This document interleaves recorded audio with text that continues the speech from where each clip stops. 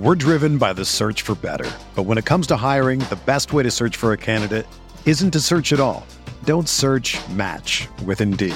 Indeed is your matching and hiring platform with over 350 million global monthly visitors, according to Indeed data, and a matching engine that helps you find quality candidates fast. Ditch the busy work. Use Indeed for scheduling, screening, and messaging so you can connect with candidates faster. Leveraging over 140 million qualifications and preferences every day, Indeed's matching engine is constantly learning from your preferences, so the more you use Indeed, the better it gets. Join more than 3.5 million businesses worldwide that use Indeed to hire great talent fast. And listeners of this show will get a $75 sponsored job credit to get your jobs more visibility at Indeed.com/Blue Wire. Just go to Indeed.com/Blue Wire right now and support our show by saying that you heard about Indeed on this podcast. That's Indeed.com/Blue Wire. Terms and conditions apply. Need to hire? You need Indeed.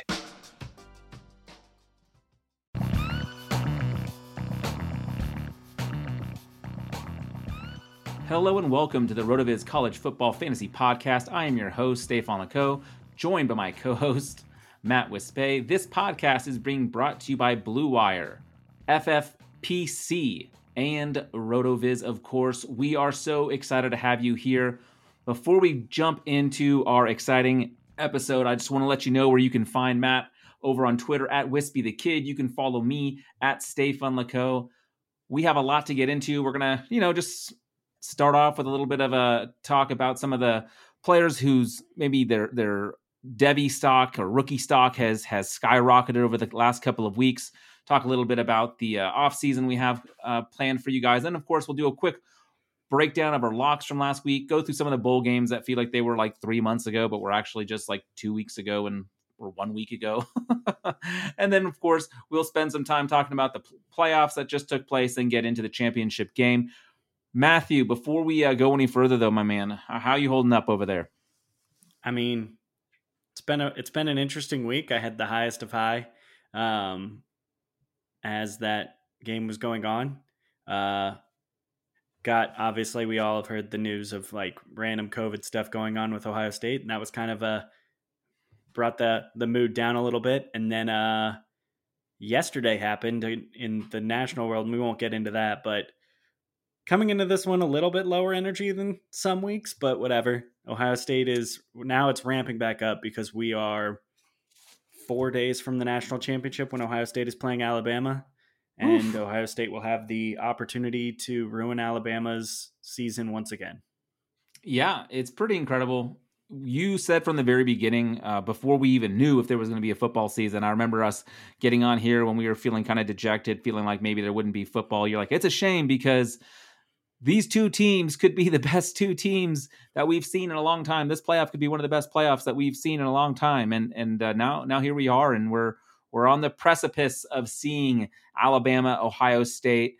I really hope, to your point, like talking about COVID stuff, I really hope both teams are at as close to full strength as possible. I mean, we've gone through a lot. These players, of course, have gone through way more. We're just fans. We're just podcasters. These players have gone through so much. These coaches have gone through so much. It would be a real shame if it wasn't the absolute best versions of each of these teams. Yeah. I mean, just thinking about it this season, I went back this past week to just listen to a few of our podcasts to hear kind of how I was feeling in that moment when the game got canceled. And I kind of forgot how much it bothered me. And one of the big things I said was, I thought we had an opportunity for one of the greatest playoffs of all time. We had a chance of Justin Fields versus Trevor Lawrence. We had a chance of, at the time, I said the superstar of Bryce Young leading Alabama. And I need to apologize to Mac Jones for writing him off. But then it was, I mean, even if you want to sit here and say that, oh, well, Notre Dame got wrecked again, Notre Dame had a real good season, and Notre Dame made that game really interesting. So I'm very happy we get to watch football this year. I am very excited that this team that I thought was going to be a national championship contender is playing in the national championship. And you want to know my favorite part about all this? Dabo lost. Oh my God. That's so good. And I don't want to, like, I know everyone wants to hang on to, like, oh, he ranked him 11th. You know what? If he truly went into his things and said arbitrarily 9 games is his threshold for the top 10, I don't know where he came up with 9. It feels like that's an arbitrary number, but whatever. If that was truly how he thought about it and he said, well, Ohio State is clearly the best team that has not played 9 games, fine. I don't think he did it maliciously. I do think he underestimated the power of a motivated team against his team. And I mean, it's hard to say a team isn't motivated when they've been hanging that score in their locker room for them to walk by every single day. Yep.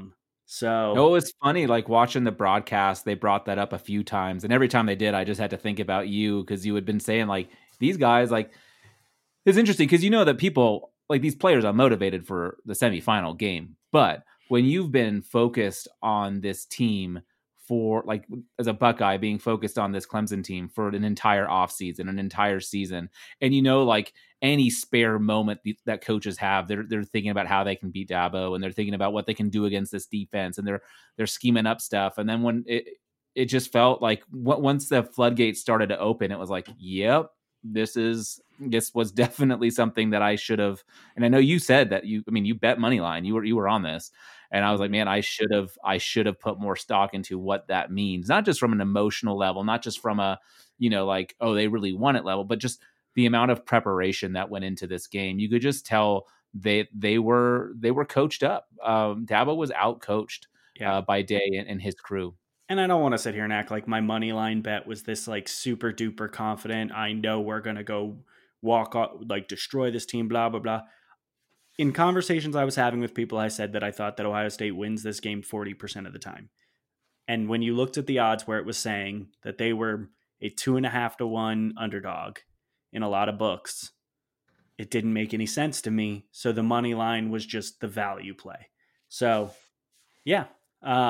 Let's roll over though to some of these rookies or potential rookies that have really had, their stock pretty dramatically affected by these playoff games. And I mean, and maybe even not just the playoff game, but also like the maybe the SEC championship or the Big Ten championship as well. Like, yeah, I thought it might be interesting to look at some of these guys because some of them, have really made that jump to a pretty high level, which, like, I know Justin Fields, for you've been talking about when it comes to fantasy football, he's been your number one.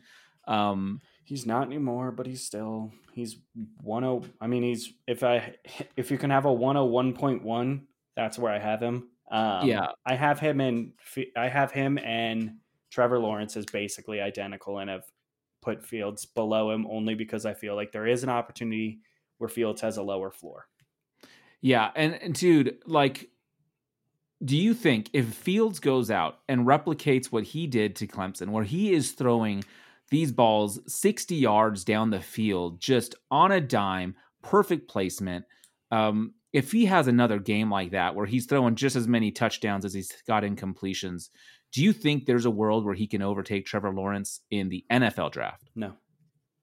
So you think, I think right now it's like minus 1,200 or something like that Trevor Lawrence goes as a number one pick. You think that's money in the bank right there? Yeah. And, I do love the people that have come out and said, oh, well, wouldn't it be funny if Urban Meyer took the Jags job and then took Fields number one? And I do just want to throw out there, Urban Meyer has no ties to Justin Fields.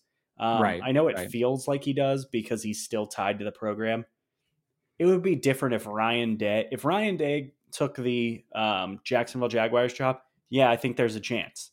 Ryan Day isn't leaving, so that's out the window.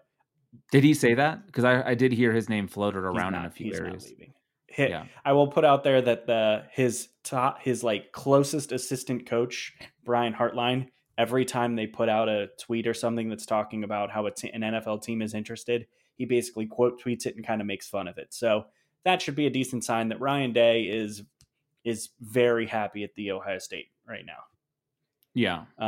But yeah, so Fields. So I think the one thing that we should the Fields stock didn't go up unless you had irrationally knocked him down, Which a lot of people had. and they had. And I think And that because we talked about this, because you were like, why are people putting Zach Wilson ahead of Fields? But the fact was, people were like, not us, but there were people out there talking about it. And I honestly would tell you that. So the Draft Network is probably one of the film, like NFL Scout film things that I actually really like to use. And they came out and said, oh yeah, it was near consensus last week that Zach Wilson was the QB2 and blah, blah, blah, blah, blah. And truthfully, I get it. But and then they came back and said, now with this one game sample, we're having people say that Justin Fields is better than Trevor Lawrence. And I have to remind people that they're doing the same thing.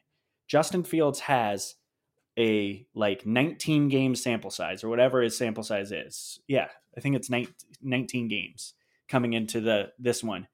He had been superhuman in 16 of those games.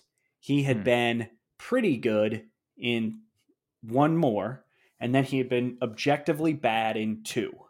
And the only 2 games that he had been bad in were Indiana and Northwestern. Indiana feels fluky. It feels like they rattled him a little bit early and stuff happened, and then he tried to just do a bunch of stuff on his own. Mind you, the team scored 42 points, so it's not exactly like they were a bad offensive performance. Right. And then Northwestern was a mix of play calling. He hurt his thumb, and then they realized at a certain point, fuck it, we're going to run, and we're going to run a lot. And they did successfully. But so all the people who are saying, oh, well, we're using this one game sample to decide that Justin Fields is amazing now. And it's just one of those things where it's like you used a small sample to decide that Justin Fields was bad. Now people are seeing him on this big stage against maybe the best defense he played all year, and he torched them for an amazing game. So Justin Fields is the clear 102. Anyone who doesn't agree with you on that, I'm sorry, you're probably just wrong. I do want to hit on the rest of the guys we have on our list are stock up guys. I do want to hit one stock down guy for me, and that is Kyle Trask. I think he was put in a tough situation. I think playing without Kyle Pitts, Kadarius Toney, and Trevin? I think it's Trevin Grimes. You are guaranteed to have a down game. But he played awful. Those interceptions early were rough. Really rough. I think that the problem with Trask is that we saw him as, look, he's Joe Burrow. Boy, he's just doing all this. And we didn't necessarily factor in the fact of, well, Kyle Trask does have a long history, and he has a lot of questionable stuff on his film as well. Maybe we were overreacting to the emergence of them just throwing to Kyle Pitts and Kadarius Toney really taking a nice step forward. But I don't think he fell far. I just think this year's QB class, there's anyone between, honestly, for me, 3 and 6 is pretty, you can put them however you want. And I think Trask probably is now more likely to fall towards that 5-6 range when with a huge game, you could have been putting him right there along like Zach Wilson for 3. Right. Totally. Another stock up guy. I mean, how do you not love Mac Jones at this point? I understand that he has Devonta Smith to throw to, and Devonta Smith can make anyone look good. I think I've seen something like 90% of their throws in the air only go like 10 yards in the air. And it's just, the receivers are good enough to extend the plays. But I mean, his numbers are better than Tua's on an efficiency level. He is doing better than Tua. Now, obviously, Tua hasn't looked great in the NFL so far, but you have to look at this production with the information we have and the fact that he looks like he's taken a step forward. Mac Jones, for me, has been my QB3 for a little bit. I do think he has a pretty safe floor. My concern with him, and the reason why he probably can't, there's no way he could get in the Fields and Lawrence discussion, is just because he is such a, he's not mobile. He's not even like Lawrence is mobile. And he is a very much a pass first, but he is his legs are real. I mean, his ability to change the game by running the ball is as meaningful as any quarterback in the country not named Justin Fields. So I don't know. I think Mac Jones, for me, he put together another good game in the national champion or in the college football playoff, and I think he kind of proved what we know about him, which is he seems like he's a very good quarterback. I think he, in NFL draft wise, I think he might end up falling closer to 5 just because I think Wilson and Trey Lance are probably more exciting if you're an NFL franchise.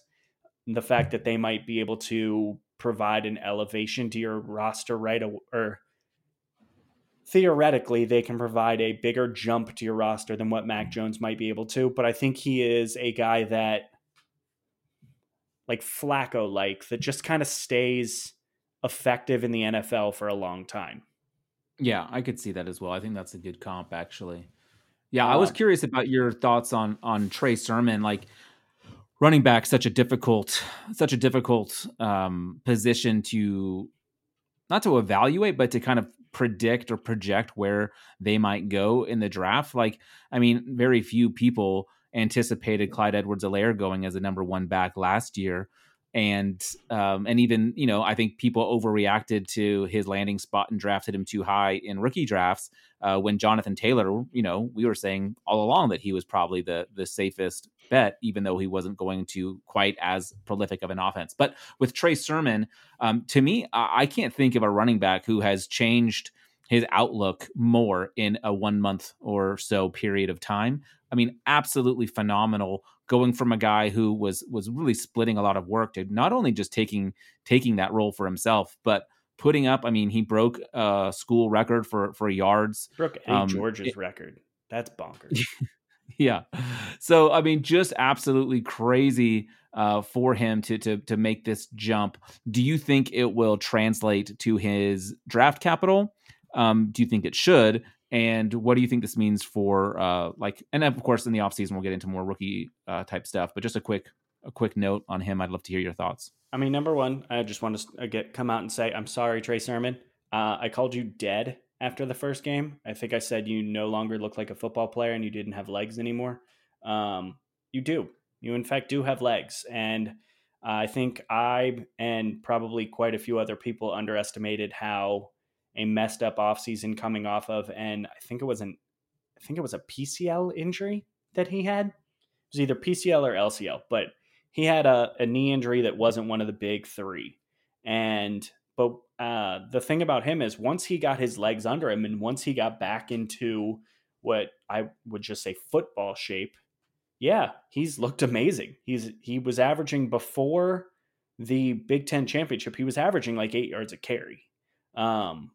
And then the Big Ten championship game happened and he's kind of killing it from there. And yeah, I mean, to say that he's taken over the job, I think is maybe a misnomer. I think that Master Teague's injury, because Master Teague got concussed in the Big Ten championship game early on. And that probably translates to why Trey Sermon is now the 30 carry per game running back. But I don't know. I mean, it's hard to... So for his stock, I would have told you that Trey Sermon had no value a month ago. That he was a guy that was probably going to go to the NFL, was probably going to be a late day 3 pick, and probably had zero value to NFL rosters. And I say this as a guy that has him on a couple of Devy rosters. So it's not like I'm trying to get myself excited for someone. I think he has right now late day 2 potential, which would make him probably one of the top 5 or 6 running backs in this class in terms of draft capital. The thing that will hurt him is he's not very fast. I think the one thing that is pretty clear is that he's not going to get in the open field and outrun defenders. But he has kind of turned into a very similar player to what J.K. Dobbins was. He has good vision, he has good cut ability, and he's kind of an all-around good runner, but he lacks top-end speed. And what he doesn't have from Dobbins is He's not as good a pass catcher, and he's not as good a pass blocker. I think those things will probably push him down a little bit further than when Dobbins got drafted. But I do think you're looking at a guy who he may end up getting similar draft capital and similar looks to a guy like Michael Carter out of North Carolina. That's probably where I think he's going to end up being, is in that range. Late day 2, assuming he has a good enough combine. Yeah, I could see him struggling in the combine, to your point, maybe getting drafted a little lower, but then actually having a pretty solid NFL career with an opportunity to become a real star for fantasy football. Speaking of fantasy football, I do want to let you know about the 2020-2021 world famous FFPC Playoff Challenge. It is back. It was launched in 2003. The world famous FFPC Playoff Challenge is entering its 18th year and is the largest and most exciting playoff contest in all of season-long fantasy football. Now with a record-shattering 500,000, yeah, you heard me, 500,000 grand prize and close to $1.1 million in total guaranteed prizes. There's no draft, no salary cap, no convoluted rules. You just pick 12 players and let them ride to the Super Bowl with a $200 entry fee and a chance to win $500,000. Do this right now. You're going to want to go to FFPC and join the playoff challenge. It is going to be a lot of fun, and quite a few RotoViz guys are involved in that. So join up. It's going to be great. Excited for it. Matt, let's quickly get into just a little bit of housekeeping here before we jump into a bunch of other stuff. I wanted to let our good listeners know just kind of what to expect moving forward. Of course, next week we will be back with you guys to recap the national championship game and to say goodbye to Chris Olave, because that will be, I'm guessing, and I'm sure you're guessing, his last game. But in all seriousness, after that, we will be going to every other week format. We're going to be bringing you all kinds of good stuff. We're going to be going through the rookies that are coming out this year, talking about where we like them, going through some different rankings, position by position, of course. When we get closer to the season, we will do the same, going through the Devy prospects. We'll be sure to do this before your Devy startups are getting cranked and before you've got your drafts and all that kind of stuff. We'll give you all the information that you need, go position by position. Once we get closer to the season, we'll also be doing a breakdown of all the different conferences and what you can expect. Matt, what am I forgetting? Not much. Guests. Yeah. We'll be having guests on, of course, as well. Oh, yeah. Well, I have some friends out there who do Devy stuff. You have some friends out there that do Devy stuff. We're going to ask them to come onto the show. Yeah, it'll be good times. We'll have some smart people on. Travis, of course, will join us. I think Curtis has told me he'll come on this offseason. And then who knows? Maybe we'll get some surprise guests that have never been on this show before. Yeah, it'll be good. Before we get into the recap of last week, is there any nonsense, anything crazy that you feel like we should talk about? Any news and notes that I missed? Obviously, a lot of coaching changes are going on right now. Like we said last week, we will do a full breakdown of that once we know where some of these coaches are going to land. Once we know kind of where. Like some of these guys are going to end up in the NFL. It's going to create more openings. The carousel has just begun. Of course, Sark is going to be moving on from Alabama to Texas. Bijan Robinson. Right. Yeah. Now. Do you like this hire? Just real quick, just 2 minutes. Do you like this hire of Sark? I think Sark is an amazing coach. I think that he will transform their offense. I think he will give all of their running backs a ton of value in Devy. On a personal level, I'm worried because that job has a lot of pressure and he is a guy that has some demons. So I hope that the Texas administration kind of shields him from some of that stuff. I do think that boosters are going to expect that they have a little bit more contact with him than he's had, obviously, at Alabama. But I hope that Texas sees this early and makes a point of, let's shield him a bit just to but I like from an X's and O perspective, I think it is a great hire. I think they probably picked the right choice. I think the entire saga of this season for them is hilarious. So yeah, get ready for Tom Herman as the OC of Alabama. I don't know if that'll happen, but if he's going to go somewhere to try and piss off Ohio State fans. Yeah, that would be fantastic.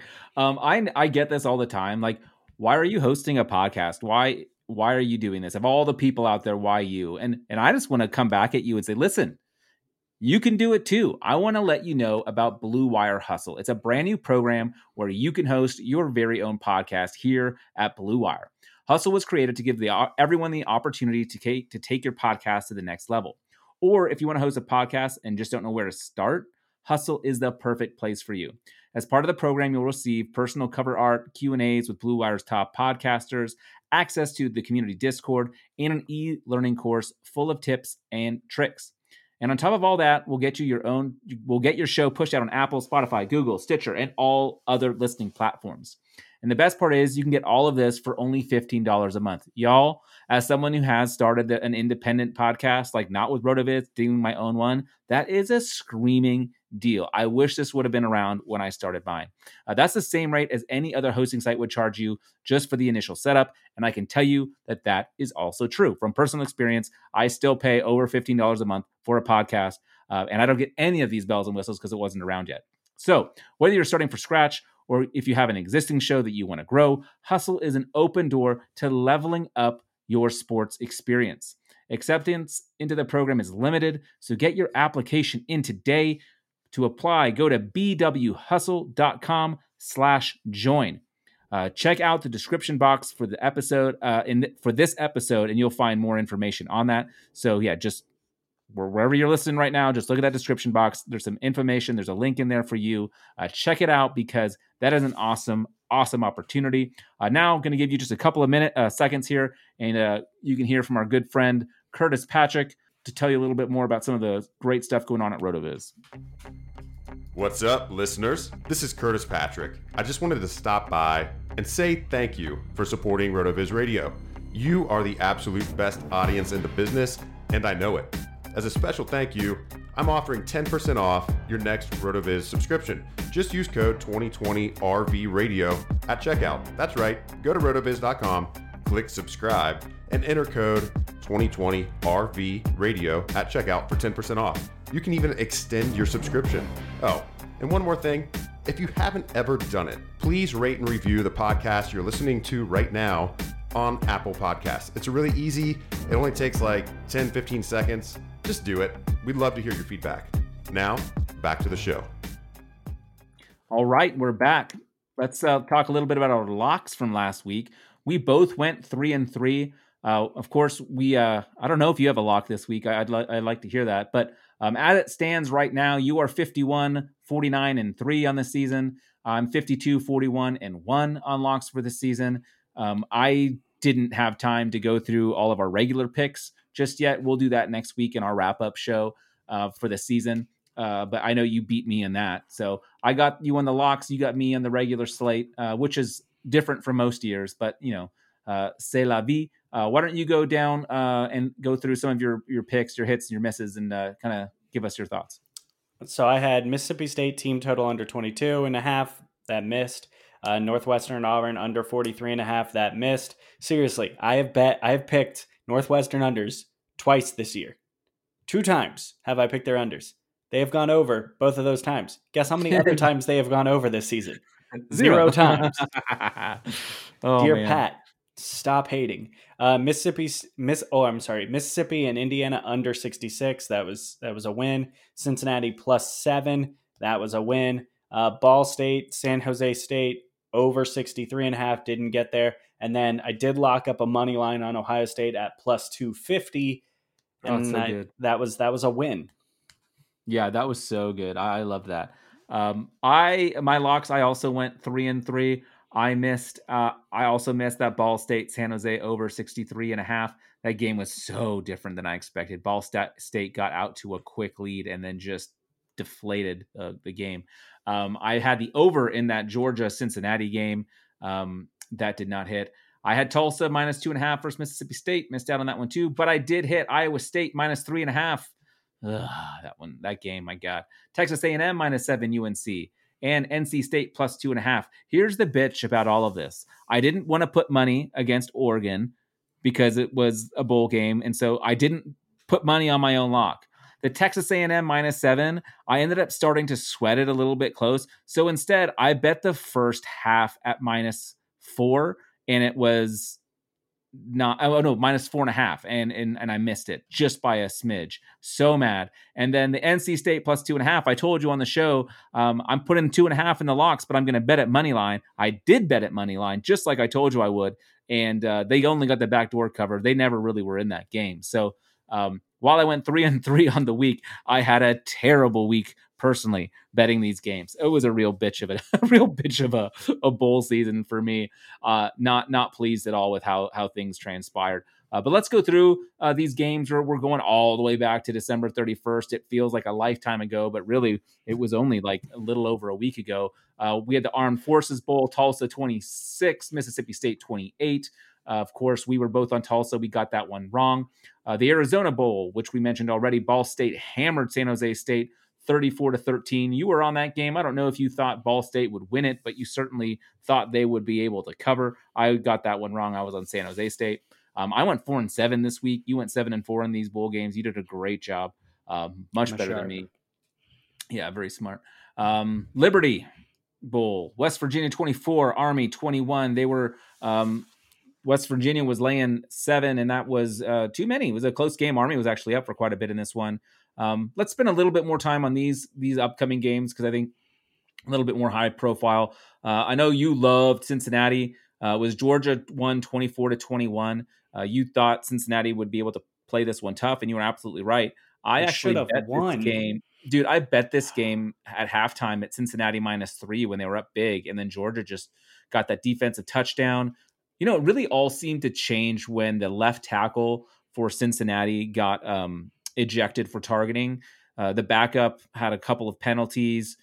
He had a false start that really screwed them up late in the game. But I know you love Cincinnati. I'd love to hear your thoughts and not just me rambling about why I'm sad I lost money. So I do love Cincinnati, and I think that Cincinnati was kind of the perfect matchup for a team that if you thought an SEC team was going to come in and not care, that the team that was going to expose them was a team that has every reason to care. And Cincinnati had every reason to care. This is a great season for them, and it's a great season even with the loss. But there's a little bit of a war of attrition with this, whereas Georgia has backups that start anywhere in the country. Georgia has third stringers that probably start for every team in the AAC, including Cincinnati. So when you talk about this Georgia team that plays very physical and does have, I mean, even though they're playing with, I think they were missing like 6 or 7 guys. Like they were missing quite a few people. They were eventually just able to wear down this Cincinnati team. And when Cincinnati loses one player, all of a sudden the game it changes quickly. And I think that's kind of what happened here. Also, I mean, it's pretty clear that Luke Fickell got a little conservative in the second half and was just trying to just kind of get the game. He wanted the game to be over and just run out of there with a win and hold on to it. And it would have worked if they didn't have that strip sack defensive touchdown. I think it would have panned out okay, but that really, really killed him. I mean, either way, good season for Cincinnati. I think everyone in the city is happy for him. They should. I think I saw there was one player from the Cincinnati team that stuck around on the field and sat there and watched every second of the trophy presentation. There was only one. And he tweeted out later, he's like, I know everyone thinks we should be happy with this season, but I came here to win, and I want to remember seeing this other team hold the trophy up because that will drive me. So, yeah, I mean, when you have that kind of attitude and you have players with that kind of attitude, this team's going to grow. They're going to lose their defensive coordinator this offseason, Marcus Freeman, who was maybe one of the best defensive coordinators in the country. They're going to lose him just because they're not going to be able to pay him what these other schools are going to offer him. And he's getting offers from LSU. He's getting offers from, I think, Auburn. So there's someone's going to throw a lot of money at him to be their defensive coordinator, and he's going to make a team really good on defense. But Cincinnati, as long as they have Luke Fickell, is going to be in very good shape. And which might not be all that long in all honesty. That guy's name is being floated for all kinds of jobs. As it should. Yeah, he is very good. So, all right, moving on to the Citrus Bowl, game that, like I said, Pat hates me. Northwestern really kind of handed it to Auburn, 35-19. We were both on Northwestern in this one, and I will tell you that even though I picked Northwestern, I was fairly confident in their ability to control this game. Laying points with a team that traditionally does not play offense is terrifying. And, but boy, did they come out the gates fast. And I knew very quickly my 43.5 was not going to hold. I mean, I think this was a good sign for the Big Ten. I think that everyone who said, the Big Ten was having a down year, just because Northwestern isn't exciting doesn't mean they're not really good. That's a really good point.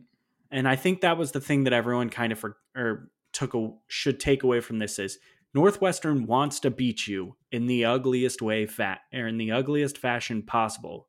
And they will do that to a lot of teams. And this Auburn team, which was a down Auburn team, I mean, it's not a great team, but they were ranked for the better part of this year. Yeah, I mean, they were 6-4. I mean, they got handled. This game. So they really did. Otherwise, not super exciting. I think the only takeaway from this. Pretty good. Who? Peyton Ramsey. He looked pretty good throwing the football. He had a couple nice touchdown passes. He had 3 on the day, but I remember 2 specifically that were really nice throws. And I know he's someone that you had talked about, and he had transferred over. It'll be interesting to see what he does, like with this year not counting against eligibility. Like if he wants, he has no around. NFL future. Might as well just get extra time getting a good education from a really good school. So hopefully he comes back. Gator Bowl. So we were both just objectively wrong about this game on pretty much all fronts. You thought that this was like super easy win, money line. I thought NC State was going to dominate. At the time of recording, I picked Kentucky to cover just because it was a gut feeling. I later wrote an article for Action Network where I picked NC State to win outright just because the number didn't make sense. Because North Carolina State was a pretty good offense going up against a good Kentucky defense, and Kentucky's offense was awful. And turns out this NC State offense, which had actually played respectable all year long, really not very good. And their quarterback from this game, Harrison something. Hockman. Bailey Hockman. Yeah. Thinking of Tennessee's quarterback, but no, Bailey Hockman, he's already in the transfer portal. He already is gone because he knows that Devin Leary is the starter.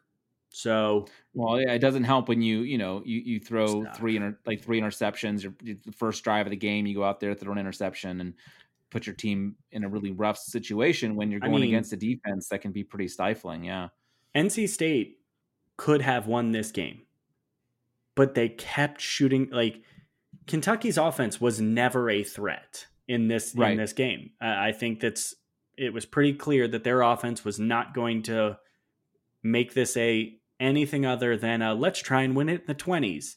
And they threw a late pick from like their own 20, and Kentucky got the ball at the 40 and scored 2 plays later on running plays. And it was just like, at that moment, you were really just, if you were an NC State backer, you were sitting there just, please, dear God, let them march down the field one time. And they did. And this was a kicked in the back door type of one. Yeah. But NC State did miss 2 field goals that could have maybe changed things. Like that was in the set. That was, the end of the first half, they missed one. And then beginning of the third quarter, they missed one. So definitely had their opportunities and just couldn't do it. And like you said, like Hockman had a really rough outing. And they just couldn't do much offensively at all. Yeah. Let's move on to a game that actually featured teams that were fun-ish. Ole Miss and Indiana in the Outback Bowl. Ole Miss, even without I think it was like Shocking, 60% of their receiving production. Wins this game 26-20 against Indiana. I'm a little bit surprised, but at the same time, I'm not. We were both on Indiana in this game, -8. The only real miss I feel about this one is that I feel like we both overvalued Indiana's offense, and we just assumed, which was kind of silly. Like Tuttle was coming in off one game, like we shouldn't have assumed he'd be able to. I mean, I don't know if I was. It was more that we were their offense as much as Ole Miss defense was just garbage all year, and I think that's where I don't want to say whiff for us was. I think that's where we may have missed on this game, and it's only just because like their offense ended up being 99 yards from Stevie Scott and 201 yards from Jack Tuttle, so they ended up with sub 400 total offensive yards. And the problem is that even without all these good players, and even without the god Elijah Moore, we should have assumed that Lane Kiffin's going to be able to get some points on the board. And as good as Indiana's defense is, and honestly, holding Ole Miss to 26 points, doesn't matter who they're missing, it's pretty darn good. I mean, yeah, they scored a lot of points. Did you love that John Reese Plumlee was playing wide receiver, ended up with 5 receptions for 70 plus yards? I love it. I mean, I am a JRP believer. He should not have been the start of this year. I was wrong in saying that, but whatever. I mean, I didn't watch a ton of this game. I won't lie. But it was an interesting result for me. And it's one of those ones where I should have taken a little bit longer to evaluate Indiana's offense after the Penix injury. And I think that's where I missed, but whatever. You live, you learn, and then you get loves. Moving on to the Fiesta Bowl, which I know is a game you want to talk about. Iowa State's 34, Oregon 17. I'm going to let you talk now. Yeah. So this game went well. So let me start. How much time do you want to give this game? Let's go a little bit. We are we're only 40 minutes in. Let's get up to an hour. Like right, we don't here. have anything. No. So the first 2 drives, Oregon could not stop Iowa State. They would play them tough. They'd get to 3rd down, and then Iowa State would convert. At one point, I believe after 2 drives, they were 6 for 6 on 3rd down conversions. Their next 2 3rd down conversions that they missed, they ended up converting the 4th down on. So they were just not getting off the field. Oregon was meeting them blow for blow. Like the difference was like it was 14-14 at one point, like, early on in the second quarter, but both teams had only had the ball twice. No one was getting stopped. The craziness was like the first drive of Iowa State's was like 7.5 minutes. The second drive was 11 minutes. And meanwhile, Oregon was scoring within like 3 or 4 minutes. So like just score after score after score. And then, Iowa State goes up again, scores another touchdown after a really misfortunate turnover. There was so the story of the game can be kind of summed up in 2 different comparisons. That's the 3rd down efficiency, like I mentioned. Iowa State, like they did get slowed down later. Oregon was able to get some stops, but Oregon on 3rd downs in this game was over. Like they did not convert a 3rd down or a 4th down. So we were 0 for 6 on 3rd, 0 for 1 on 4th. Meanwhile, Iowa State was 11 for 19 on 3rd downs, but they did convert, like I said, those 2 4th downs. So they ended up converting a lot of time. The other big one, of course, was the turnover margin, 4-0. Like we had 3 fumbles and we threw a pick, and not to mention towards the end of the game, towards the end of the half, the Cyclones did like a pooch kick after they scored the touchdown. And our backup tight end was the kind of the up man who couldn't catch it. Like he went to catch it. He didn't even drop it. He just missed it. And they, essentially got an onside kick. So I think that's essentially 5 turnovers that took place. And like this team just doesn't have the firepower to overcome 5 turnovers. So 17-34 felt about right for what took place in this game, considering this turnovers. But for a while, like it was a very competitive game that the scoreline won't show. Like it should have been 28-21 going into the half, but Anthony Brown missed a wide open receiver in the end zone. I think it was Johnny Johnson III. But one of the things that I'm really hoping takes place in the offseason for Oregon is they need to figure out who their quarterback is, because doing this one possession for Anthony Brown and then the next for Tyler Shuck and then switching it back and forth just is not an effective way to play football, in my opinion. I think if Brown decides to come back, again, he was a grad transfer, but he's everyone's eligible to come back again. So it'll be curious to see if he does come back. If he does, I hope it's him and Tyler Shuck kind of battle it out, and maybe Ty Thompson, our highly ranked recruit that's coming in, maybe he competes as well. I'd love to see them give it to Thompson, see what he can do, get him to grow with this young wide receiver core. But Iowa State really dominated from just offensively. They just couldn't be stopped early. And then once the defense finally got going, our offense couldn't get going. So all that to say, Oregon did not play their best football, and this team cannot overcome 4 turnovers and 0 third down conversions. They were without CJ Verdell, but Travis Dye was fine. He did fumble the ball, but just shut me up. I'm dead now. All right. Takeaways from a fantasy perspective in this we game. We both got that one correct, though. We both were on Iowa State. Well, it was a bad matchup for you guys. You guys don't defend the run very well. They have a good running back.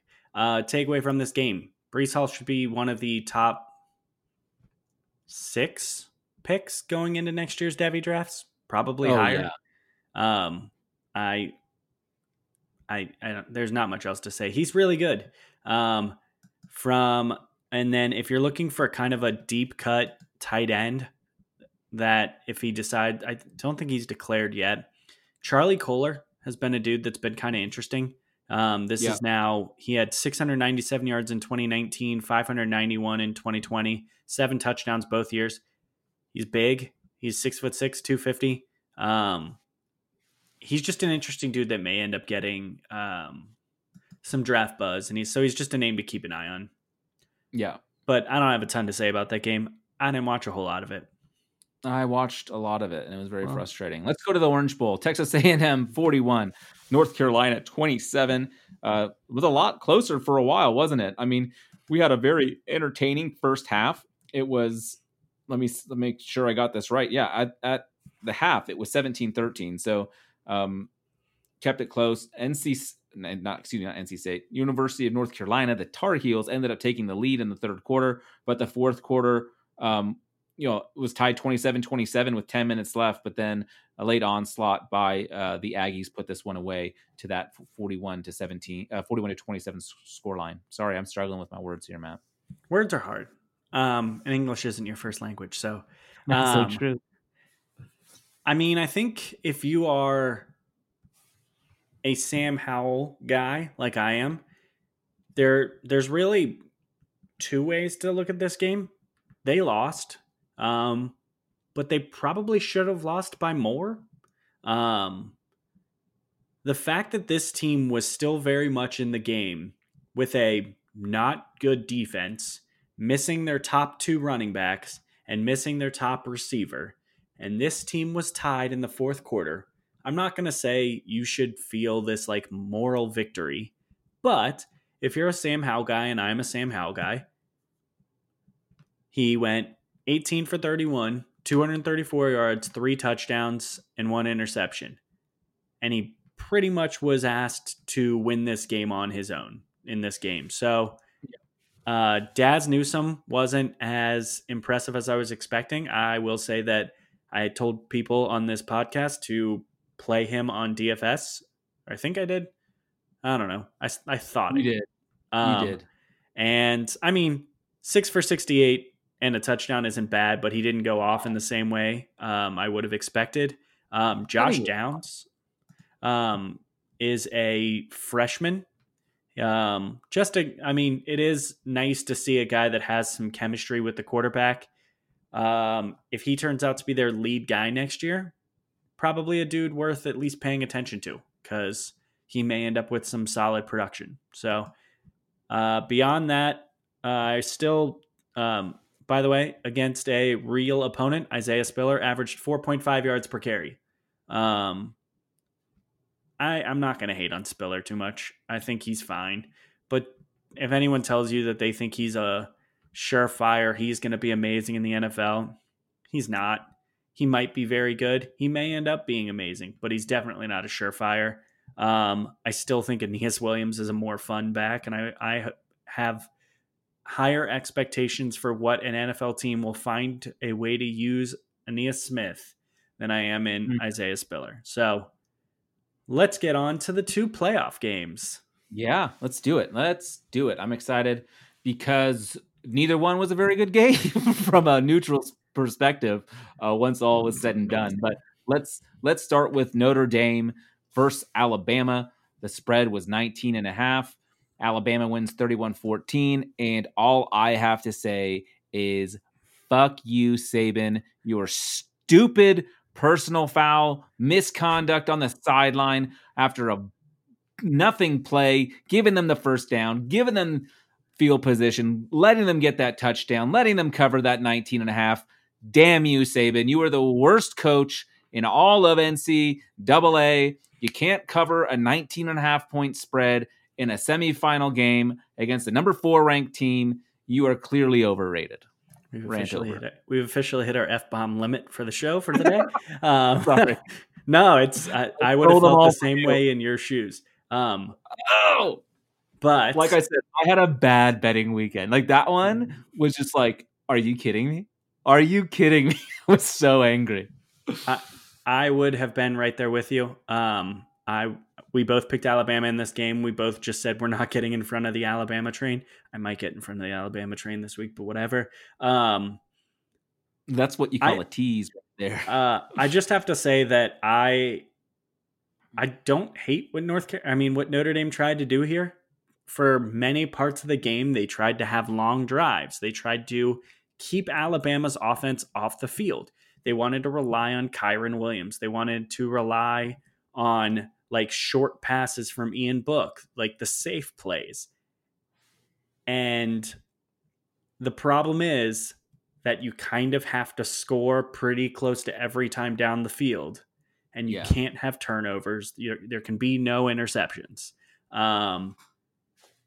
And if you're relying on keeping Alabama's offense off the field, then every single time you're on the field, you need to come away with points. And coming away with only 14 points, Notre Dame was never going to win this game 14. But I think it did at least provide a secondary script on the potential ways to beat Alabama. And you would look at it from that perspective. I'm a person who saw this game. I mean, part of it is I think Alabama probably took their foot off the gas in the second half. I think there's a little less motivation to go score 100 when you're up 21-7 at halftime. And especially when Devontae Smith, your Heisman winning wide receiver, gets banged up on a touchdown pass and comes up limping. I mean, it's like, okay, let's be careful here. But if we'll be remiss if we didn't talk about the holy crap moment of this game, which is Najee Harris. So Najee Harris gets to the outside, hurdles a person, and goes for like 40 more yards. So I don't know about you. I've seen now a lot of players attempt the hurdle just because it seems like it's a whole lot of fun. How many of them go for more than like 2 more yards afterwards? Yeah. Or they get injured or fumble. Something stupid usually happens. It's usually not worth it. But normally, like even up until this point, the best hurdle we'd ever seen was Saquon Barkley hurdled a person, got hit in the air, hit the ground, and then got like 10 more yards. And we were all like, oh my God, this is the greatest player we've ever seen. Najee Harris jumped a person who, by the way, was pretty close to straight up and down. He wasn't exactly like diving at his knees. And he went for 40 more yards. Like he hit the ground and didn't lose speed. I thought that was insane. Najee Harris is very comfortably a top 2 running back. I think a lot of people I think he's my one. Like I love ETN. I think ETN is probably more likely to make major super duper explosive plays in the NFL. But I mean, I'm also a realist in understanding that a running back like Najee Harris, they're going to see and say, ooh, we can make him a bell cow. And the fact that he also added had the receiving game to his. Yeah, I think it's pretty safe assumption he's a better pass blocker. I would say it's a pretty safe assumption he's as good, if not better, receiver. Yeah, I think Najee's my one. I think he would probably be in non-super flex leagues. He'd probably be my 101. I don't say wow because I disagree with you either. I'm saying how much he was how 4. good I mean, year has been, like him coming back. We usually don't want running backs coming back if they don't have to. But he definitely did the right thing. Absolutely. I mean, his stock is so much higher this year than it was last year. So, I mean, whatever. Moving on from that, Devonta Smith. I'll just say this. I understand why people who are analytics people look at him and say, well, he broke out super late. And you know what? I'm guilty of it sometimes too. But I've been trying to put this out there as much as I possibly can. With the way college football is moving, with these super rooms where you're getting these wide receiver rooms that legitimately have multiple first-round talents in them, you have to take a half step back and understand that 4 guys that legitimately have first-round NFL talent and NFL value cannot all get a 30% dominator. And it doesn't make them suck. So while I think Devonta Smith probably benefited from being without Waddle and benefited from being the oldest guy in the room, I also think Devonta Smith is freaking awesome. And I mean, he is, I think there's a decent chance he's the first wide receiver drafted. And I think he should be everyone's wide receiver 2 on draft boards because I think he's that special. I will say I'm excited to see Jalen Waddle again because I still think Jalen Waddle is more exciting. But Devonta Smith is awesome, and I think that you have to be able to put nuance in analytics. You cannot simply look at a number and that's the end of the story because in a lot of these ones it's not. By the way, I still don't like Kyren Williams. I know everyone wants me to like Kyren Williams. They should be giving the ball to Chris Tyree more. Yeah. I agree with that last part of that statement for sure. Let's move on to the other game. The game that I thought would be super close and interesting, but I thought Clemson would, win by more than 7.5 because I picked them to do that. Ohio State 49, Clemson 28. I'll be honest, man. After the first drive for both teams, I was like, uh-oh, 7-0 Clemson already. Didn't you message me? Oh yeah, I was like, oh, I'm sorry, dude. This is looking rough. And you were very calm. I was very impressed with you. And then Sermon busted off that 32-yard touchdown run. Of course, Etienne came right back with one of his own and game on. It was 14-14 after the first quarter, and we all kind of had that feeling, oh, this is going to be a track meet. Which team is going to have the ball last because that's the one that's going to win. At least that's what I was thinking. And then all of a sudden, Justin Fields just said, nope, I am going to win this game, and I'm going to do whatever I want, and I will make stupid throws look easy, and I will make my running game work, and all will be well. And it was. It was unbelievable. They ended up scoring 3 touchdowns, 21 points in a row, and just put the game out of reach. It was unbelievable performance by the Buckeyes. And maybe I shouldn't use the word unbelievable. Maybe that's disrespectful. I don't mean it to be. More just mean extremely impressive. But I'll let you talk about it since I know you know a lot more about this team than I do. So.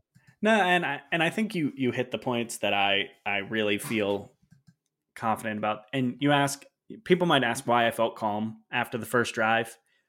Yes, Clemson went out there and averaged 10 point something yards per play. They had an explosive drive, and they did. They looked like but it also kind of went the exact way that I thought things would go. So one of my big analyses that I was really expecting to see was that I thought that Ohio State was going to give all of those short routes, and they were going to make a point of shutting down Etienne, shutting down Lawrence in the running game. That was going to be their focus, was stop the run and give them the short pass. So they give them a little bit of soft coverage, and they'll be willing to give you that like 6-yard catch because they know they're going to stop the run that comes with it. And what you're hoping in this is that one or two of those short passes, either it's a good defensive play or just an errant throw because of some pressure, and all of a sudden now you are looking at a 3rd and long. And on that first drive, let me find it. When they got to, so Clemson goes 8 yards on the first play, 11 yards on the second, 26 on the third, and then so now it's 1st and 10 at the Ohio State 37. And they bring out Lynn J. Dixon, he runs for 5 yards, and then they throw an incomplete pass to Cornell Powell, and it's 3rd and 5. This is the scenario I wanted. I wanted them to get in a spot where they have to throw the ball. And they make this long throw to Cornell Powell where he pushes off and then still has to make a pretty ridiculous catch on the sideline. And that gets them down to the OSU 5. The reason, obviously, then Etienne walks into the end zone and you would think, oh my gosh, they just exposed the receiver. What I saw was, Clemson was doing some holding in the running game on the first. I mean, whatever. I'm not going to be that bitter guy calling out holds, but doing a little bit of holding on that first. Especially after a 49-28 win. No. I mean, so there was a little bit of holding that I noticed on the first drive. Whatever, it happens. There's holding on lots of plays. But Ohio State got them in the scenario I wanted. They got them into a you must pass 3rd down. And on that you must pass 3rd down, they went to Cornell Powell, who pretty blatantly pushed off on the play and then made a pretty ridiculous catch. Mm-hmm. They're going to miss on those quite often. And because of that, I thought, all right, so now it's proven that even in a bad worst case scenario drive where they have an explosive drive where they're averaging more than 10 yards a play, Ohio State still had the opportunity to get them off the field for no points. There are going to be drives where they struggle, and that is when this game will open up. What I didn't expect was for Clemson's offensive line to apparently hate Trevor Lawrence. Because they did. Because they allowed him to get hit a lot. And even though I think Ohio State only finished with 1 sack in the game, let me confirm that. 2 sacks in the game. He sure got hurried a lot. He sure had pressure on him a lot. He had to move around an awful lot. And he definitely never felt super comfortable. And that was really what you were hoping to see out of this defensive line. So, yeah, I mean, and then offensively, I mean, it's really funny if you go and look at that, the first Justin Fields touchdown pass to Luke Farrell. Boy, did he make his job way more difficult than it needed to be. He threw that sucker into a window that didn't exist. Like, right. His window was, hey, the player's hand is going to be at about 6 foot tall, and the receiver is about 6'6". Throw it just above that. And that was his window. What's funny is Jeremy Ruckert, who ended up scoring 2 more touchdowns in the first half, was wide open on that play in the end zone. Right. So the one funny thing, and so the criticism for Fields in this game was his interception. One, it was a pass deflection. So it's hard to fully give him credit because I think that even had it not been deflected, I think it might have been a throwaway. But, right. And I haven't seen it from Skycam. I had an opportunity to see the film on this. He claims that Olave was open ahead of the coverage, and the only reason why it looked like it was a throw into triple coverage was because the ball floated. And that had it been a bullet, like a lot of his passes, it would have just been an easy walk-in touchdown for Olave. I don't know that. I haven't seen the film, but that's what he claimed after the game. So who knows? This game could have even been more ridiculous. He could have had 7 and no interceptions, and then everyone who already fell in love with him would have fallen more in love with him.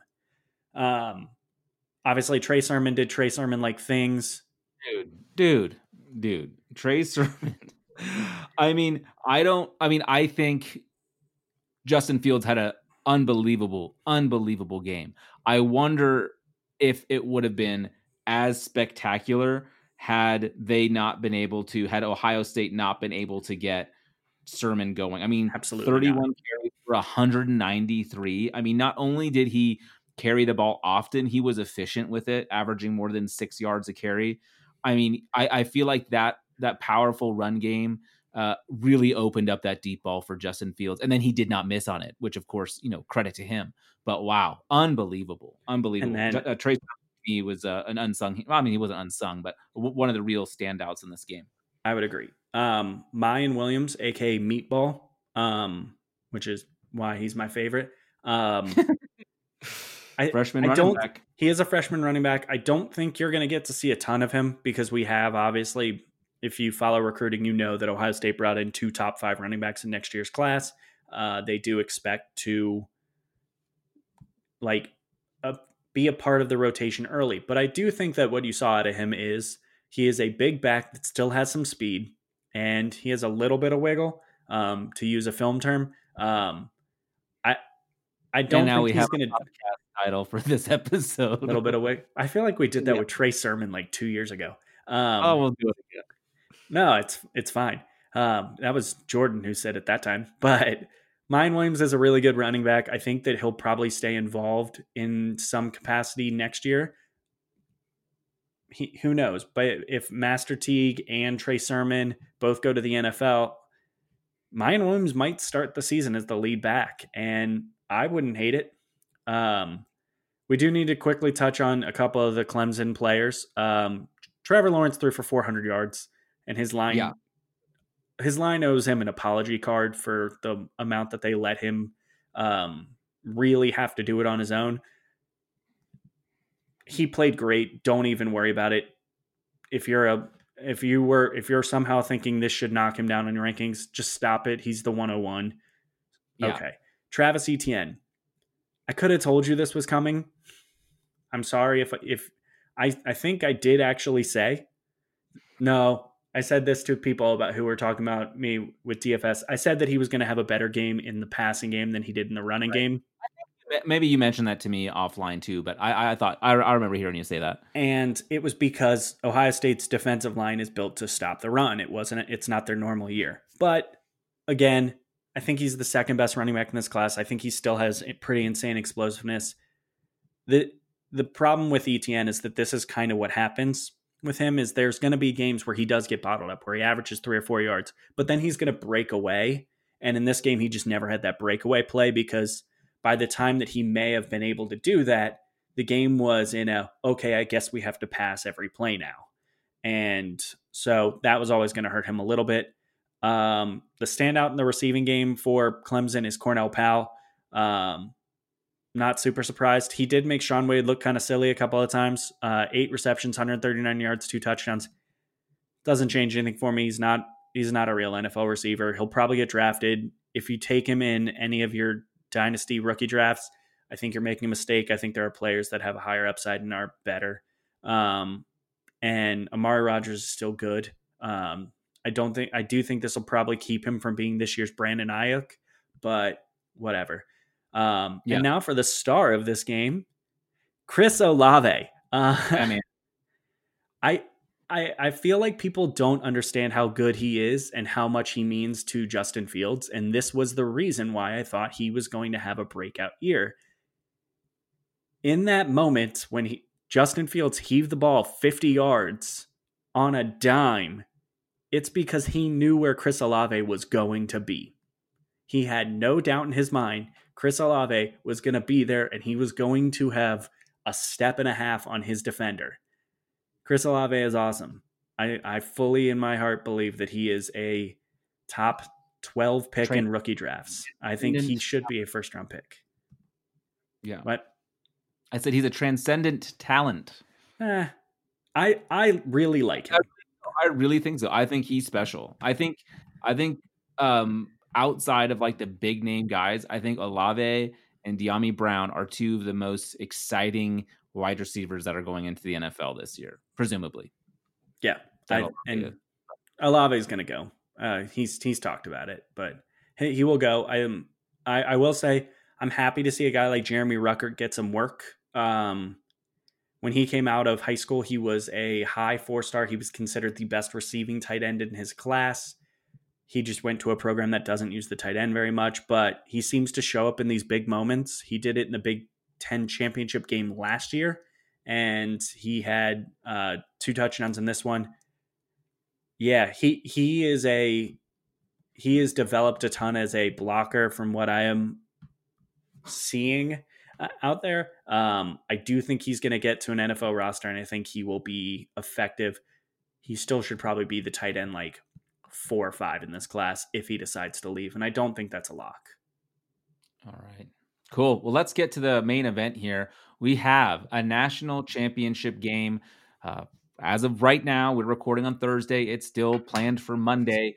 We've got Ohio State 7-0, 4-3 against the spread, against the Alabama Crimson Tide 12-0, a healthy 8-4 against the spread. The line is +8 for Ohio State. The over-under is set at 75. We've got a first half of -4.5 Alabama, first quarter -0.5. The over in the first quarter is 16.5, and the over at halftime is 37.5. Those are your options for betting. Before we kind of dissect and kind of dive into this game, do you want to give me any plays? Do you have a lock, Matthew? Do you have a lock? I don't know. I really don't. You want to talk about it first and then see if a lock pops out? You know what? If I'm putting my hard-earned dollars down, I think I'm on over 75. Because I think this game probably looks a lot more like Florida, Alabama than any game you might expect. Yeah. So I don't know. It's definitely not a lock. Screw it. We'll lock it up. Alabama, Ohio State over 75. That's my one lock. I do think this game turns into a track meet. I don't necessarily think it is a... I'm not going to... I think you're sweating because 75 points is a lot. So you're going to sweat. But yeah. Or it could be 21-14 after the first quarter. I do think it'll be an interesting game. I feel pretty good about Ohio State covering. If I were on my pick, sorry, I just spit in my mic. Nice. My pick for this game would be Ohio State +8. I will probably have a small wager down from my winnings from the previous game. I probably will just roll my profits over into a money line bet just because I feel like it adds something for me to do that, but I'm not super confident, so I'm not going to tell people to do that. For people who are wanting to bet Ohio State +8, where would the line need to move for you to no longer feel comfortable with that 8 points? What do you mean? Where would the line need to move? Where would the line need to move for you to no longer want to back Ohio State? Sorry, I asked the question incorrectly. Under 7. So after a touchdown, you want Alabama. If it gets to 6.5, I would start pushing Alabama pretty hard. Now, mind you, I say this, I think there is a 25% chance that Ohio State wins this game outright. I think they are very capable, but I do think Alabama is going to come into this game closer to full strength than Ohio State will, and I think that Ohio State needs things to break right for them to win. But I do think they are capable. Now, from a numbers perspective, I think Alabama is probably 7 points better. But I think that's where it is. I think they are 7 points better. And I actually think this game will probably move when we get more reports that Jalen Waddle is in practice. And there starts to be more leaks about potential people who will be missing the game for Ohio State.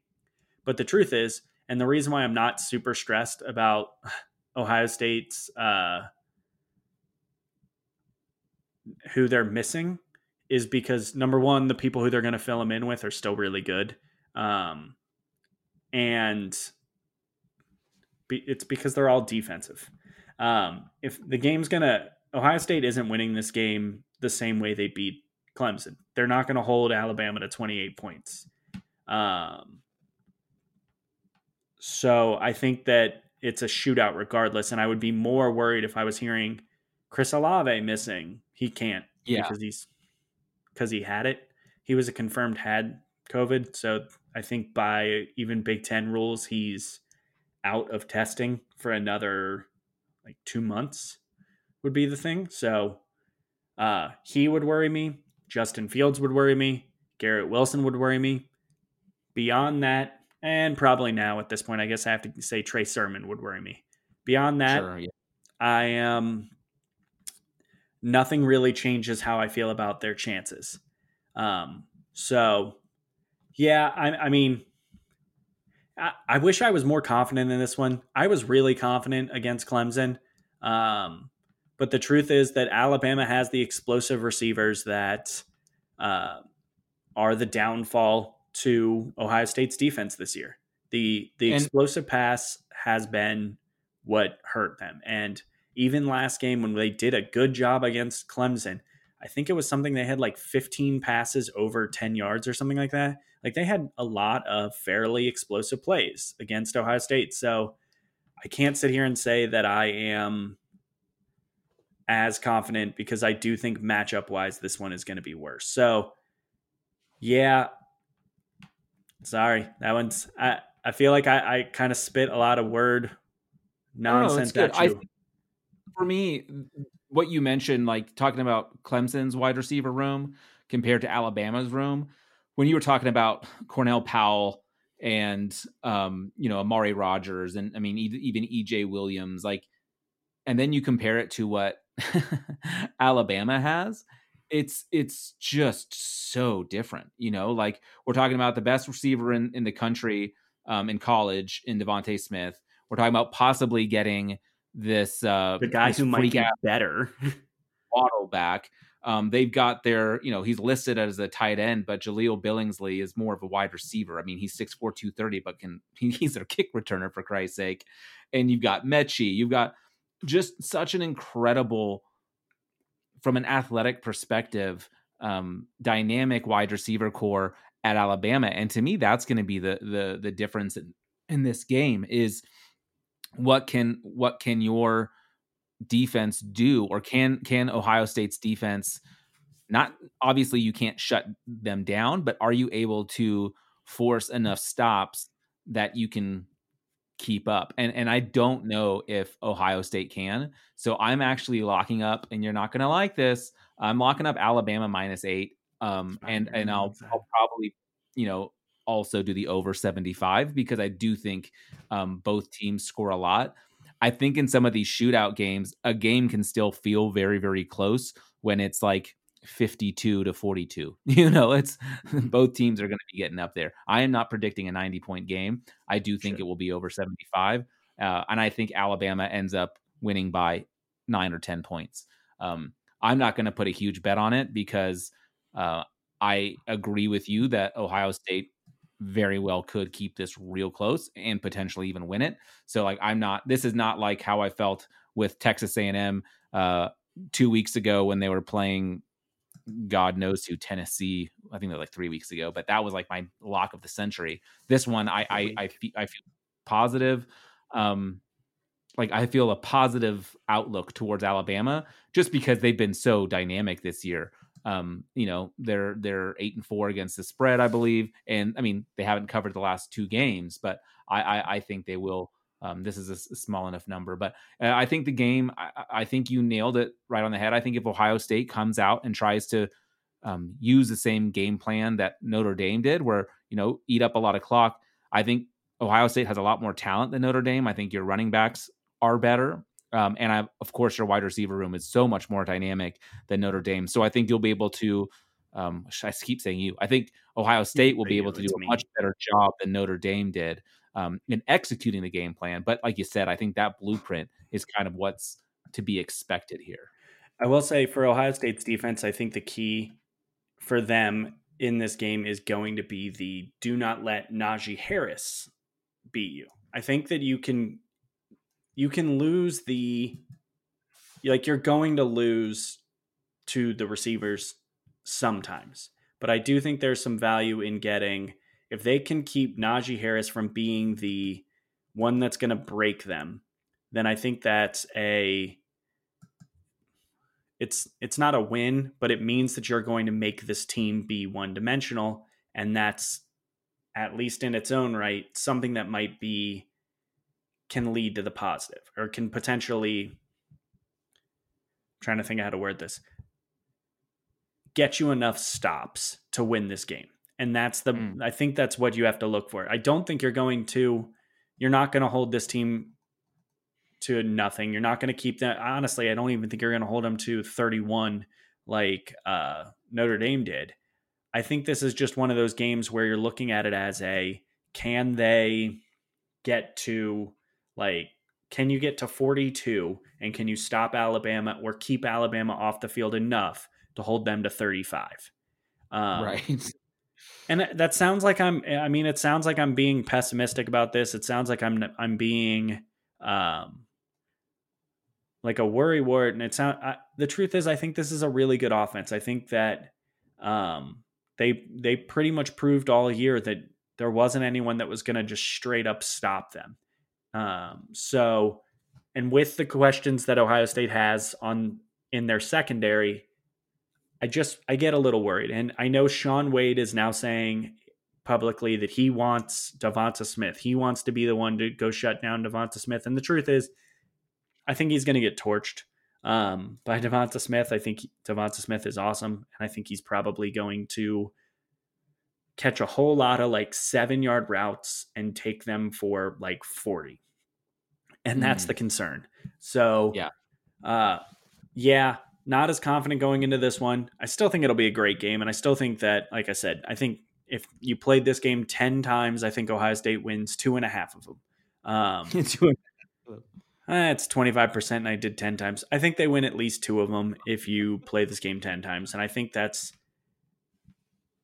a chance. But yeah, I would not. Check, you can get Ohio State money line like around that 240, 250, depending on where you look. Probably will. Yeah. So, I mean, actually, I see the best one I see out there right now is plus 260. So, I mean, it's not bad. Not bad. That's kind of where I sit on this one is I don't want to, I'm not going to advocate for anyone to just go out and just bet Ohio State blindly. I think Ohio State, talent for talent, is as close as anyone in the country to Alabama. I think they are the only team in the country that can match them talent for talent. The problem is this Ohio State defense in a normal year, I think they would be able to have a couple of guys or have a couple of options. The problem is that right now they don't really have that much depth in the secondary. And while they have improved, they haven't really improved in the ways that you would need them to improve to be a good matchup for this Alabama team. With all that being said, I'm going to root like hell to be wrong about my analysis. I'm going to laugh a ton, and I'm going to be the worst person on the internet if Ohio State goes out in there and just steamrolls them. If you want to preemptively mute me after Ohio State scores its first touchdown, I won't blame you. If Ohio State is getting destroyed, you will get word I'm not allowed to say anymore because we've already gone over our limit, everything, and you'll get that repeatedly. But I don't know. I think it'll be fun. I think this is the matchup that we all wanted to see. And I mean, who didn't have fun watching the SEC championship game? Yeah. I wouldn't mind seeing that game happen again. And I think this is the one where it's close. And the only difference is that Ohio State is going to keep trying to run the ball. Florida didn't.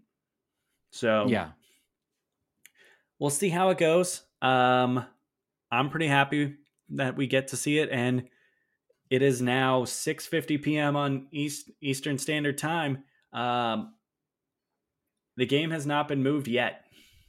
Yeah. My prediction is Ohio State 35, Alabama 45. A nice, healthy 80 points, which is why I'm on the over, why I'm with Bama -8. But my like you said, is Ohio State 80, Alabama 0. There you go. Still get that over. I will say, usually in games like all tiebreakers go to the team with a better quarterback. I do think, as we've said, Justin Fields is better than Mac Jones. I don't think that's a very hot take. So, when you have the better quarterback, anything is possible. So I definitely will not be shocked. I will not be like, I can't believe this. This is the biggest upset in history. Like I could very well see Ohio State taking care of business if Justin Fields is right. Yeah. It's weird. We All didn't right, even enjoy talk it, about man. his injury. I know. That is a concern, but I think he'll be fine. Shoot him up with whatever you gave him at halftime last week. He was rolling. But yeah, enjoy it, man. This is your team. This is the big day. You get to, regardless, what a fun season, what a great group to be following and rooting for. And you get to watch Chris Olave one last time on the college stage. Yeah, I'm excited for it. Yeah. Cool. Well, thank you guys so much for listening. We'll be back with you next week. We'll get this out as quickly as possible. And hope you have a great weekend. Enjoy, the NFL. If you're an NFL guy or girl, there's lots of fun games, of course, with that. Head over to FFPC if you want to get in on that playoff challenge. Again, winning $500,000 is no small. That grand prize is no small thing. So go out there, sign up, enjoy. I'm taking the Bills -7. I have no problem with that. That's my NFL lock of the week. But yeah, thanks so much for listening. Matt, any final words? Bye, Chris Olave. All right. Thank you guys.